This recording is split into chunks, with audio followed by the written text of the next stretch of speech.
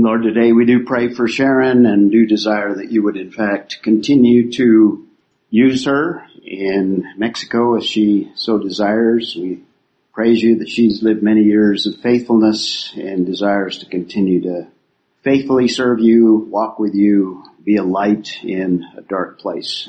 We would desire the same thing for ourselves, that we would be faithful and would in fact reach the world in which we live in, the little circle of people that we know that don't know you, that we may be able to share the gospel, and those that do know you, that we would encourage to walk in you. So we commit today knowing that the book of Romans is designed to encourage us along those lines. So we pray these things in Jesus' name. Amen. Today we're going to continue in the book of Romans, and we didn't quite finish what we started last week in terms, not so much a side issue, but an important aspect of Romans chapter 6, the concept of baptism.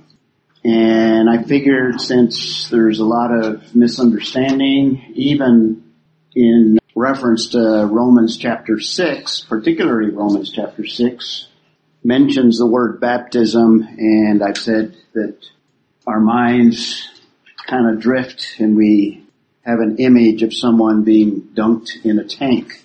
And that's not the meaning in chapter 6, so we had to take a look at the word and issues related to the word, and we're going to continue looking at that, and then we'll move on into Romans this morning. So, newness of life is where Paul is moving us, and the concept of baptism enables us to live life differently than what we lived before we came into a relationship with Christ. So Romans 6, 3 through 5 will be the focus this morning, written to believers in the city of Rome. And again, just a quick reminder, Paul begins with showing us our need for righteousness because we stand condemned, and he provides the answer to that condemnation. It's only by faith in him. Paul describes that using a theological and a legal term, justification. Same idea as salvation, except from a legal perspective. We defined it and looked at it carefully. And another theological term that Paul uses towards the end of chapter 6, sanctification.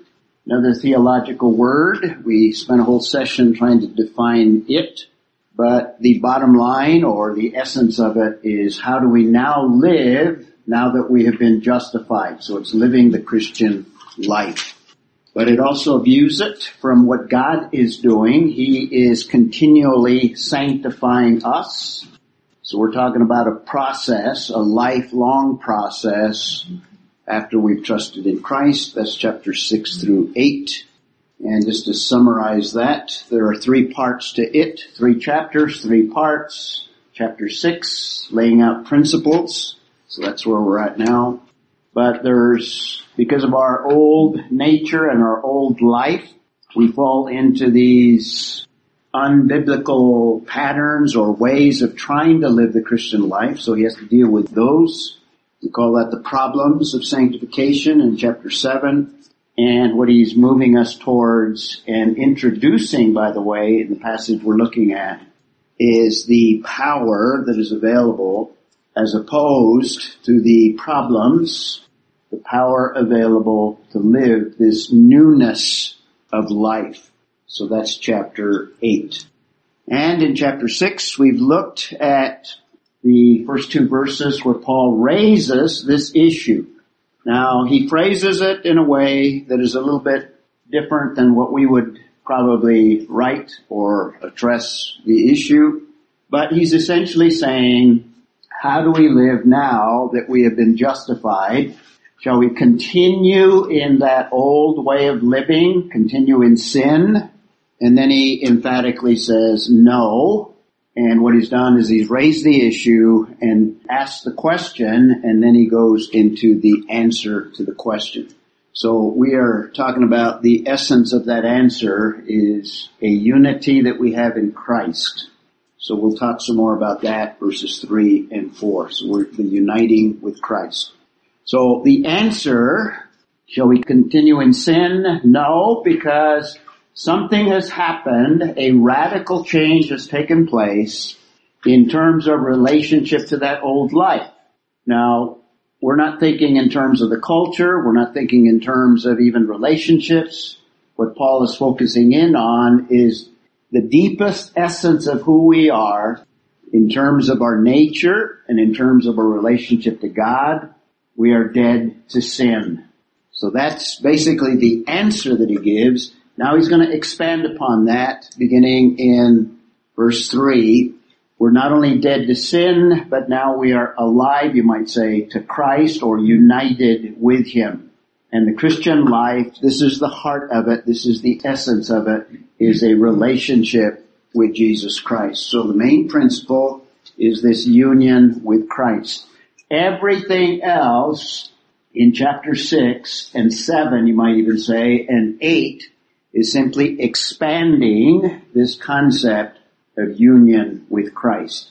So there's a lot of aspects to it that Paul is going to expand upon. So that's where we're at. And this is something that in the first century, Paul, But I just you don't get that part? about baptism. We'll get into it. Reading eagerly now. Today we will clarify all the fuzziness in your thinking. Fantastic. Paul is assuming, almost, by asking another question, or do you not know? In other words, are you ignorant? In fact, that's the meaning of that word. Are you ignorant of certain things? So this should be common knowledge amongst believers. This is not a strange or complicated or foreign concept. This is the heart of what it means to be a Christian and the heart of what it means to be able to live that Christian life. So we looked at that word, do you not know? So in expanding his answer, he is emphasizing knowing certain things. And as we've been going through chapter 6, I've been reminding you that one of the starting points in the Christian walk is having a knowledge foundation or having certain truths that are part of what we think. In other words, our thinking, because the way we live stems from the things that we believe. I gave you lots of examples. So we've already seen 3 principles for the Christian life or for sanctification. We already saw that the whole life of the Christian should be lived on the basis of grace. Kind of at the starting point, first thing that he mentions, not only in chapter 6, but that's how he ends chapter 5. We've talked about the concept of being dead to sin. We'll expand upon that, talk more about that. But that's a new reality. That's truth. It's invisible. We don't feel it. We don't sense it, per se. Well, maybe you can sense it. But it's something that is not evident, you might say, but it's a reality. So I call it the death to sin is a new reality. And then a third principle is knowledge of certain truths are very important. In fact, I would say even crucial. So I get that not only from the beginning of verse 3, do you not know, but throughout these early verses in chapter 6, for example, in verse 6, knowing this, so he's talking about knowing certain truths, and he's going to expand upon that. And then verse 9, knowing that, now he's going to expand on some other truths. So these early verses all the way through verse 10, he's laying a foundation of biblical truth that we need to grasp. And then in verse 11, he doesn't give us a list of do's and don'ts, but rather than telling us certain things to do, he wants us to believe these truths, and in believing them, then we will appropriate them. And he's going to give us some things in 13 and 14. In fact, the exhortations don't begin until verse 11. So everything is based on knowing certain things, and we've been spending some time to solidify these things in our thinking. So verse 3, or do you not know that all of us who have been baptized into Christ, and we spent all of last week talking about what that means. So I had to kind of take you through what we commonly think of when we think of baptism. We think of water, and we've been emphasizing in chapter 6, you want to stay dry when you talk about chapter 6, because water is not in view. So we're going to pick up. I'm not going to go through all of the terms, just to remind you, this is just kind of review here. The word baptism, I stressed, is not a translation, it's a transliteration. In other words, it's a word that is imported from the Greek into the English, so as a result, the meaning is a little fuzzy, a little unclear.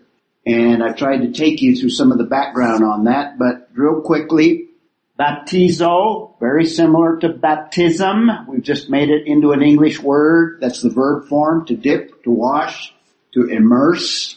And I gave you examples from the culture, how the word could be used, in fact was used in the first century and even before in classical period.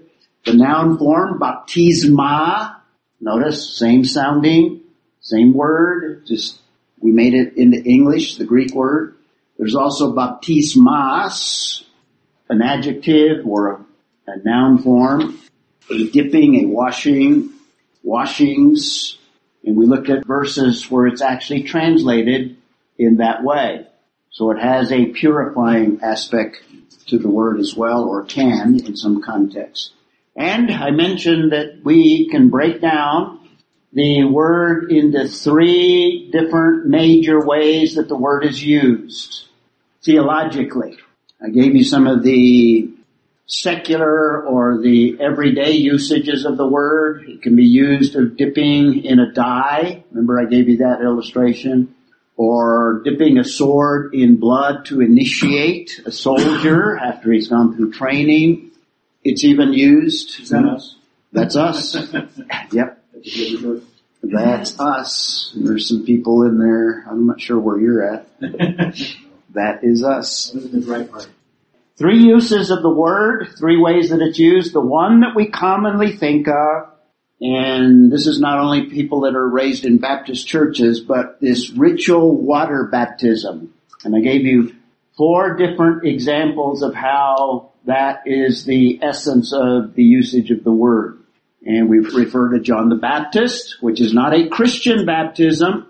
It's more Jewish. I gave you the example of Jewish washings, where baptismo is also used, that word, the very same word. John the Baptist baptism is more Jewish because it's for the nation of Israel to prepare them for the Messiah. There's also the baptism of Jesus, which was a water baptism. Jesus' baptism would be a water baptism, and it also is not a Christian baptism. Now, I didn't say last time, but it would be inaccurate to describe our baptism or believer baptism, which is the 4th way that it's used, the more common vision that we have of baptism. It's inaccurate to say that we are baptism after the pattern of Christ or because of Christ's baptism, because his is unique. Ours is in relationship to sin. His is identifying himself with sinners. So there's several unique aspects to it. So ritual water baptism, I gave you some examples that is closer to the way the word is used in Romans 6. Romans 6 is not talking about water baptism. But the one that is closer to it are what we might describe as real identification baptism, where water is not involved. One of those is 1 Corinthians chapter 10, where it talks about a baptism into Moses. And it refers primarily, that whole passage, to the wilderness experience of the nation of Israel with Moses. They are identified with all of the experiences of Moses. And the word baptismo is used in that context. I can't remember whether it's the noun or the verb form. 1 Corinthians 10. It also speaks of them going through the experience of the Exodus. And you remember in the Exodus, the children of Israel stayed dry. They walked on dry ground. It was the Egyptians that were overwhelmed with water and were destroyed. So it's more of an identification with Moses or a uniting with him. Okay? We also saw there's some usages in terms of Jesus Christ and a uniting with death. In other words, it's also described as a cup, but he talks about it being a baptism. No water there. No water on the cross. What it is Jesus identifying with death in order to pay a penalty for you and I. Or uniting himself, the one that does not deserve death, he identifies himself with it on the cross, death and suffering. And he also predicts that believers will experience something of that as well, or at least the disciples in that context. So that's identification.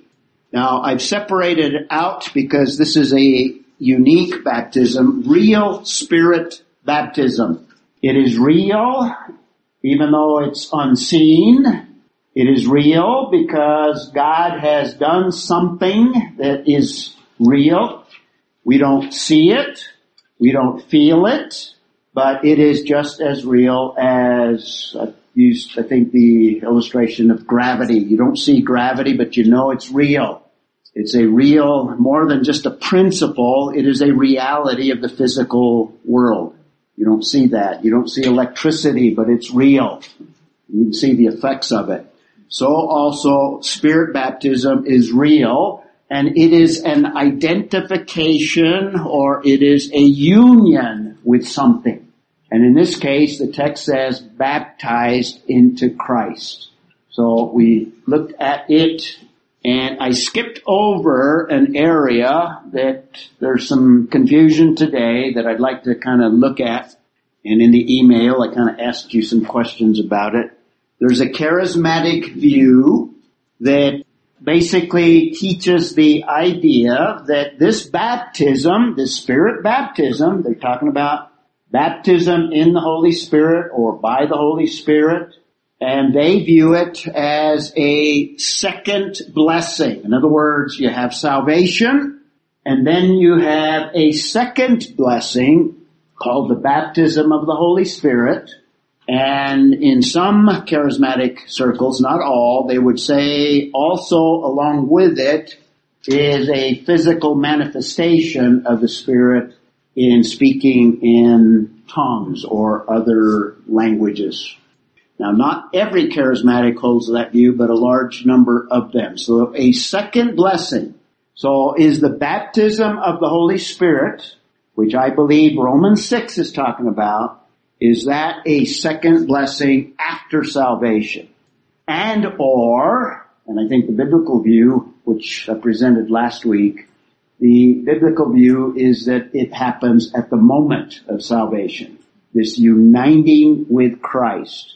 And it doesn't necessarily have any external manifestation. It's invisible, but it's real. So I stress that aspect. Well, the support, one of the main supports is, this is the pattern that you find in Acts. You see it in Acts chapter 2 on Pentecost. Remember, and we're going to look at these passages. And in fact, in 4 different places, there seems to be a second blessing after salvation. We'll look at those, okay? In fact, I'll go through them. So this is a pattern that you can legitimately say does in fact exist in the book of Acts. Bill? Are these, the baptism experiences, are described in the original language with the epi prefix coming upon? No, not with the word, but there are prepositions that are used in those contexts. Okay. Yeah, ask the expert. Yeah, she can tell you. So, we'll look at those passages. What about this pattern? Did you have a... Tim? I know you're going to get to it, so... Okay. I'll just wait. All right. Good. Most people like to jump ahead, but good. So that's kind of the support that they use. Well, and if you ask for a biblical basis, there you go. There's a biblical basis. We're not denying, and I'm not saying that in the book of Acts, there is in fact something of a second blessing in at least 3 passages. It's not baptism. Well, it is baptism. It's the Holy Spirit. It's the baptism of the Holy Spirit. It's power. We'll answer it. Well, there's a hermeneutical principle that you need to keep in mind that is very, very important that I think answers this issue. The hermeneutical principle is that you derive biblical doctrine and practice not from historical books like the book of Acts. You derive your doctrine and practice from books that are designed to teach doctrine. So, if you see a pattern in the book of Acts and you can't support it from the letters, for example, or discursive material, then your doctrine is probably a little bit of shaky doctrine. So you derive your doctrine first from epistolary literature or literature that's designed to teach doctrine. And then if you see a pattern in the book of Acts, then you can substantiate a true pattern. Does that make sense? And let me give you some examples, kind of ridiculous examples, but you could come up with all kinds of doctrines from the book of Acts based on so-called patterns. So you need to be very careful deriving a pattern out of the book of Acts. Everybody following here?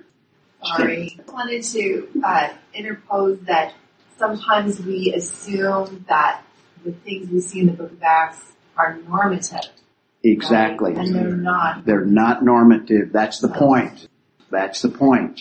In fact, let me give you some examples, and then we'll expand on what Maddie just said. I was just summarizing what you were saying. Thank you, Maddie. Yeah, Mike. Okay, so let's look at some patterns that you could legitimately derive from the book of Acts, and some of them are kind of ridiculous, just to illustrate what you might come up with if you fail to apply this hermeneutical or interpretive principle. One of them is obviously the baptism of the Holy Spirit, because you see a pattern, Acts 2, Acts 8, Acts 10, Acts 19, and we'll look at those. Okay? Well, what about Acts 1 when we select leaders? Yeah. Should we come up with a group, 2 or 3 leaders, and then select them on the basis of lots? Well, that was done in Acts chapter 1. There's a pattern. Is that the biblical pattern? You find that supported anywhere in the letters? No. What do you have in the very clear passages? 1 Timothy, Titus. How do you select the leaders?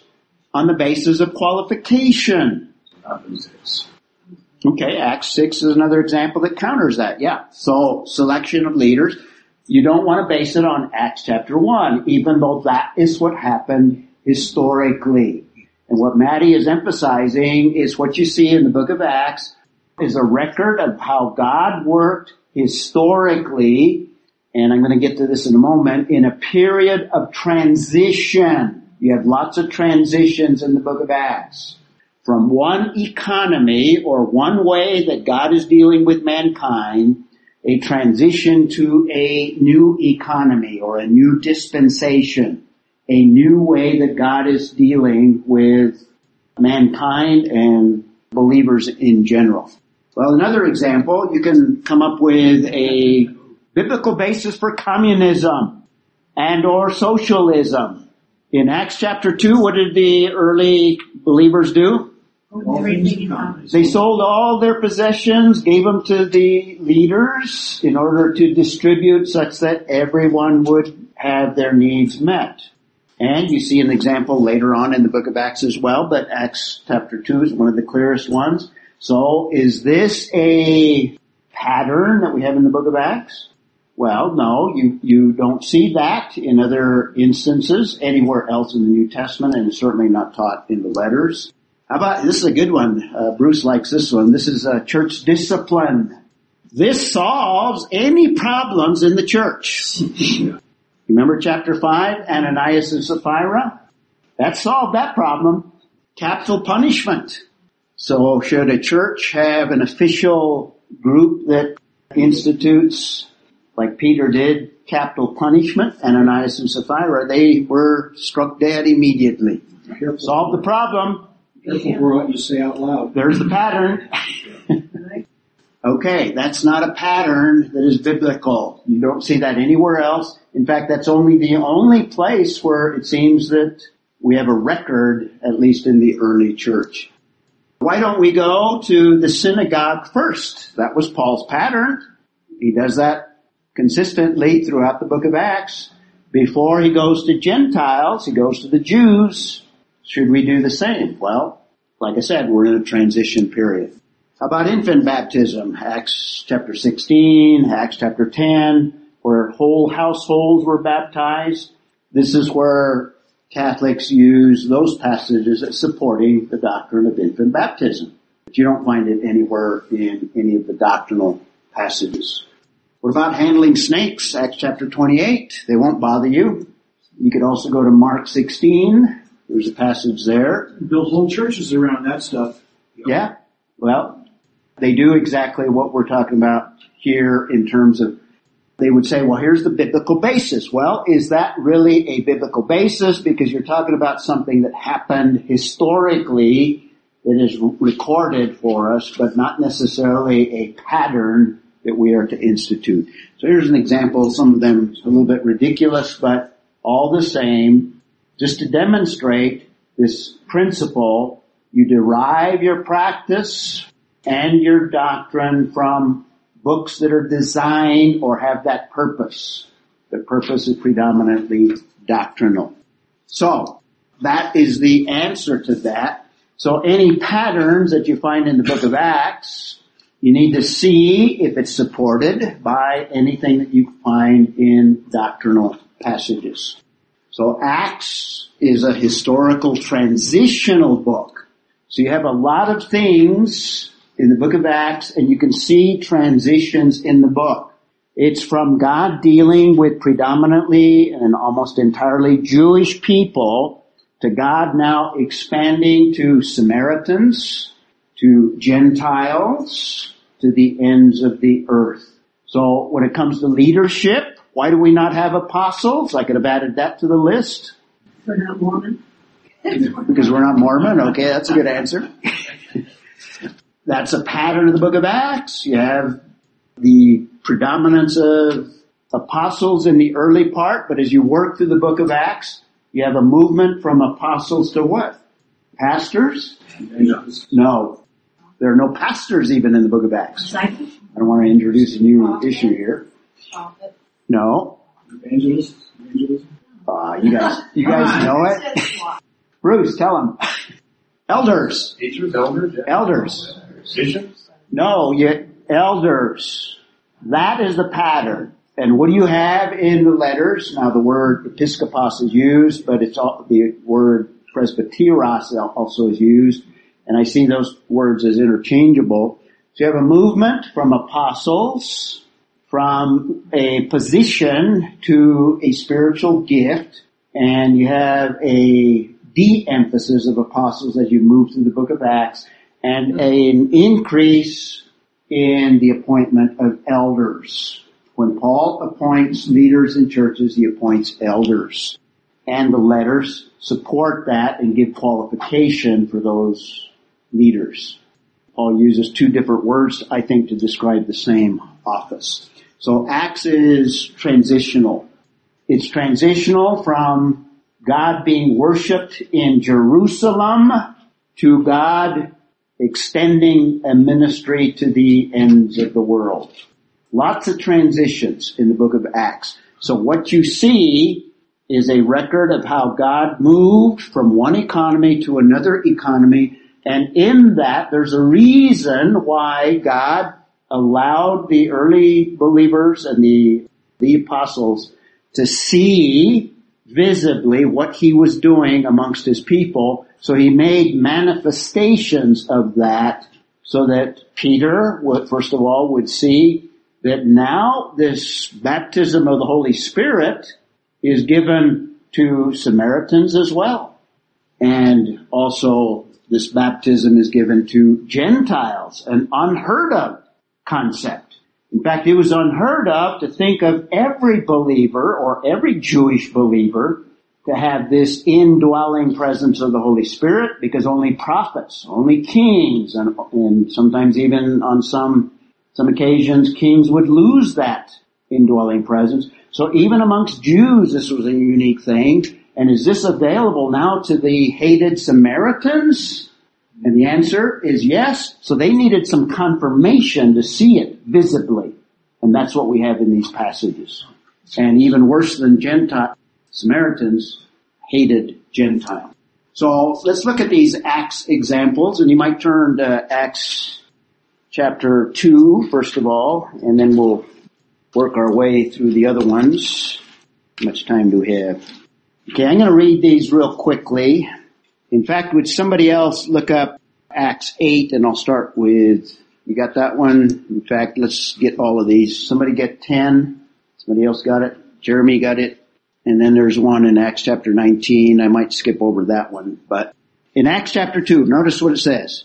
And when the day of Pentecost is the Jewish feast day, when the day of Pentecost had come, they were all together in one place. Now, if you read the context, if you look at chapter 1, it's talking about the believers, a small, relatively small group of believers. Okay, they're gathered in one place. And suddenly there came, remember Jesus promised this. In fact, he told in the upper room the disciples to wait for the coming of the Spirit. And now in order for them to know and be convinced that God is working a miraculous new work, he's going to manifest it in a visible and a dramatic way. Make sense? So in verse 2, suddenly there came from heaven a noise like a violent rushing wind and filled the whole house where they were sitting, and there appeared to them, so a visible manifestation. There appeared to them tongues as of fire, distributing themselves, and they rested on each one of them. Now these are believers, an experience they had never had before. And now we're having this experience, and they were all filled with the Holy Spirit. This is unique. This is different. Historically, this has never happened before. A universal indwelling of the Holy Spirit. They were all filled with the Holy Spirit and began to speak with other tongues as the Spirit was giving them utterance. So a miraculous event, much like some of the miracles that Christ performed to validate that he was the Messiah. Now this validates this new experience of this presence of the Holy Spirit. Do we have subsequence? Yes. In other words, we have believers that after believing, now they are receiving the baptism of the Holy Spirit, so it is subsequent. And you have evidence of it in the speaking of tongues. All right? Who's got chapter 8? Go ahead and read it. Now when the apostles which were at Jerusalem heard that Samaria had received the word of God, they sent unto them Peter and John. Okay, stop there. Samaritans, unclean people, half Jews, despised. Okay? What's going on here? Can they become believers as well? Can they receive the Holy Spirit? Or is this for Jews only? Keep reading. Who, when they were come down, prayed for them that they might receive the Holy Ghost. Okay, they believed. Now are they going to receive the Holy Spirit? Second experience. Go ahead. For as yet he was fallen upon none of them. Only they were baptized in the name of the Lord Jesus. And they laid their hands upon them, and they received the Holy Ghost. Okay, they received the Holy Spirit. But if you read the context, they received the baptism of the Holy Spirit after they believed. Hadn't fallen on them yet. And then now, in order that Peter and the apostles might see, oh, God is doing the same thing for the Samaritans as he did for us. And there's no record of tongues there, by the way. So it breaks that pattern. Who's got 10:44 through 48? Jeremy. While Peter was still speaking these words, the Holy Spirit fell upon all those who were listening to the message. All the circumcised believers who came with Peter were amazed because the gift of the Holy Spirit had been poured out on the Gentiles also. Wow. Gentiles also? For they were Samaritans is one thing, but Gentiles. What's going on here? They had to see it, and they had to have a manifestation of it so that they would be convinced God is working something totally new that He's never done before. Keep reading. For they were hearing them speaking with tongues and exalting God. Then Peter answered, surely no one can refuse the water for these to be baptized who have received the Holy Spirit just as we did, can he? And he ordered them to be baptized in the name of Jesus Christ. Then they asked him to stay on for a few days. Okay, so we have three things there. They had already believed. This is Cornelius and his family. They had already believed. They had already trusted in Jesus Christ. And after believing now, they have this baptism of the Holy Spirit and a manifestation that it's really happened with tongues. So belief, baptism, and then what's the third thing? Water baptism. Water baptism. To convey visibly, even beyond the speaking in tongues, to begin to set a pattern here. Okay? So water baptism is subsequent as a pattern and as common, you might say, but spiritual baptism after the book of Acts, after these manifestations to convince primarily the apostles that God is working universally, Spirit baptism is at the same time as salvation. We won't look up Acts 19, 1 through 6. You can do it as well, and you'll find out we have believers that have been baptized with John's baptism, and they're Jewish, but they had not received the Holy Spirit yet. In fact, they were unaware of some aspects of the Holy Spirit, and there are tongues there. So it is no subsequence. It's at the moment they believe, but there are tongues. So the pattern doesn't really fit as well. So the biblical doctrine is if you go to the letters like Romans 6 and see Romans 6, not speaking of water baptism, but the Spirit baptism, the baptism of the Holy Spirit, you find out that it is for all those that have been justified. Remember, he's talking very broadly here. All those that have been justified, now he is sanctifying, and he's talking about this baptism. So Spirit baptism, predicted by John, we looked at this last week. In Matthew 3:11, Jesus is going to baptize. He's the baptizer, Jesus, but it's not a water baptism. He will be the one that baptizes in the Holy Spirit and fire. Jesus is the baptizer. The Holy Spirit is the means. And if you want a clear passage, I think we looked up Acts 11:16 last time. We won't look it up today. And in Romans, this baptism, the essence of it is this union, this identification. This is the basis for all of the passages that speak of us being in Christ, being in Him, and He in us. Remember, He promised that in the upper room. Romans 6 is talking about that baptism. That's the baptism of the Holy Spirit. So Romans 6, 3 through 4, and to kind of stress that, having been baptized into Christ Jesus, so there's the union, there's the identification, and then it says the same word again, having been baptized into His death. So we are identified with His crucifixion. This will be expanded upon as well. Now take a look. The three words that is duplicated there is a translation of one Greek verb, having been justified. So let's stress that. Baptism, the Spirit baptism, a good quotation I found in Wuest's commentary. The introduction, this is what I'm saying, or placing of person or thing into a new environment. That environment is in Christ. It's invisible. It's not material, it's spiritual, new environment, or into union with something. Union with Christ.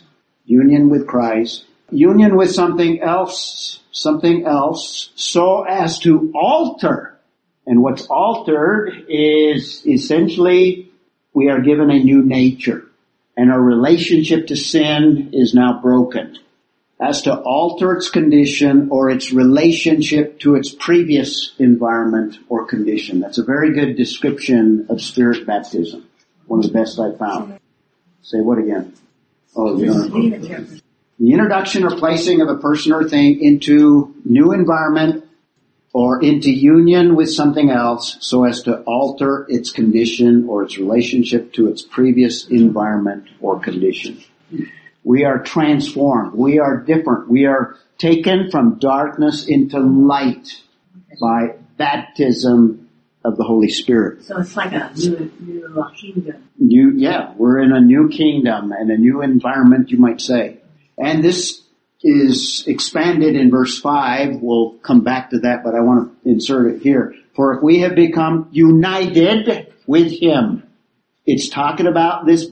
It's referring to this baptism. It's a union with Him. That's why I've got it that way on the outline sheet. If we have become united with Him in the likeness of His death, that also means that we are united, and this is what he's getting at. This is the new environment. We are certainly we shall also be in the likeness of His resurrection. That's key. And that's a summary of all Romans 8. What it means to be united in His resurrection, we have access to resurrection power. David. On the charismatic dogmas then, and they're drawing stuff from Acts, wouldn't that include the laying on of hands? Yeah, there's some patterns there, but you can find some passages. Well, I mean, specifically for receiving the Holy Ghost. Oh, yeah. That is particularly to that period of time. Yeah. The broader idea Correct. is mentioned in other places in the letters. Right. I mean, Bible warns us against that anyway. Be careful about it. Lay hands on no lightning. Yeah, prematurely. Yeah. I have a question. Go ahead. So is being baptized into His death only like, or does it mean we have to also undergo a stripping away of ourselves? No, it's we'll get to that. It's at the moment of salvation. We have nothing to do with it. Okay. It's part of salvation. Oh. Part of salvation. Does anything strip away our selfishness? We'll get to that in 13 and 14, verses 13 and 14, in about 3 or 4 months, So, with respect to the question, would that not be kind of explained in Galatians 2:20? Yes. It's no longer I who live, but Christ who lives in me. Yes. The life I live in the body, I live by faith in the Son of God. Very good. Who loved me. So, yeah, Galatians 2:20 is another parallel passage with what we're talking about here. So it goes back into that in Romans 6 anyway. Yeah, he's going to talk some more about that. About the whole thing. I can't do anything. Who's going to save me from this dead man I'm tied to? Right? Yeah, Romans 7, exactly. Okay. So baptism that we're talking about in Romans 6, baptism of the Holy Spirit or with the Holy Spirit is a uniting to His death, burial, and resurrection. That's what Paul is saying. No water there. This is spiritual, but it's real. It's an identification, it's a union, and in verse 5, he uses a different word for union there to expand upon and explain what he means by baptism. He doesn't talk about water there. Okay? Very important. Having been baptized tries to translate in the Greek an aorist tense. And in this context, it's not only past, something that's happened, he's speaking to believers. So it's already happened. He's not saying some of you in the church at Rome still need to have this experience. He is including every believer. In other words, if you have been justified, then it is past tense. It has happened to you, having been baptized. Now the aorist tense in some context can refer to an action that takes place in a point of time. Not always, but in some cases. But it more often has this idea of a definite past occurrence. Not an ongoing idea, but a point of time experience. And I take it that it's at the moment of justification. It's a completed act, not something that you look forward to. It's also in the passive voice. This is just basic language. What we mean by that, it's performed by someone other than ourselves. So we don't seek it. We don't pray for it. We don't wait for it. It is already in the past, and someone else did it. And I would say Jesus is the baptizer, and the means is through the Holy Spirit. Performed by Christ through the Holy Spirit, not anything we seek or do. Got it? So Spirit baptism is union with Christ. Real baptism. It's also, somebody look up 1 Corinthians 12:13. We read this last time, but it's good to read it again. Who's got it? Oh, Jeremy, go ahead. For by one Spirit we were all baptized into one body, whether Jews or Greeks, whether slaves or free, and we were all made to drink of one Spirit. Okay. Baptism into what? One body. That's the body of Christ. So being in Christ means we are also into one body, or there's a union between one another, believers, one another.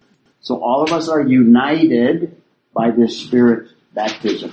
And notice there's no time frame. It's not subsequent to believing. It's at the moment of salvation. So the timing is at the moment of justification, the moment you trusted in Jesus Christ. Lots of things happened. We were redeemed, we were saved, we were justified, we were baptized in the Holy Spirit, we were filled with the Holy Spirit, we were given every spiritual blessing in the heavenlies, and you can go on and on and on and on. In fact, Louis Barry Chafer, I think, names something like 35 things that happened to us at the moment of salvation. One of them is Spirit baptism. It's an experience. It's one that you may not have a sense of. It's immediate, the moment of faith. It's invisible, but it's real. It's real. Water baptism is simply a testimony, a public testimony to others that is visible for others to see something that is invisible that we have experienced inwardly. And last time I mentioned the examples in the book of Acts. The water baptisms were very shortly after belief. So water baptism is subsequent. Spirit baptism is immediate. See the distinction? Okay. Last time I talked about Spirit baptism in terms of a person that has trusted in Jesus Christ. Let's use a young boy here just to illustrate it. He's united with Christ the moment he trusted. He's identified with Christ the moment he trusted. He is in Christ, identified with Christ. In fact, from God's perspective, it is the same as if we were put on the cross with Christ. It's the same as if we were buried with Christ. Therefore, it's also the same as if what? We were raised from the grave with Christ. Okay, so if we're on the cross with Christ, we're getting ripped apart. Yep. In some sense. We're dying. Yeah, dying to our old life. Pride and self. Old self. Mm-hmm. He's going to right expect. then, it just like happens. Yep. He happened in time, though. It happened in time. Yeah, but we're put back over there. Just like But we sinned in Adam. Right.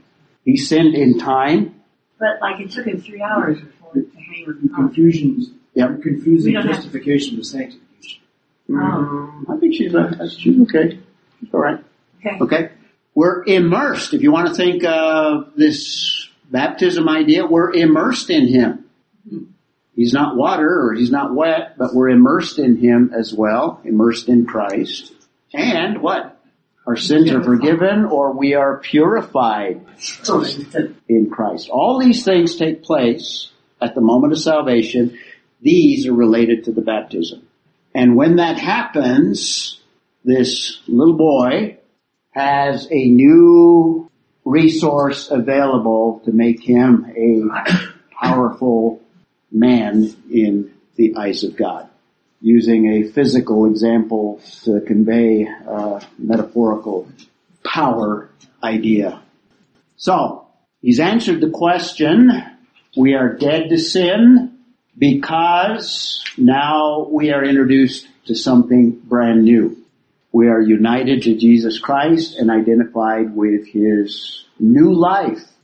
And what he's going to do, beginning in verse 4 and on, therefore, we're united to his resurrection. That's the significance. That's what he's getting at.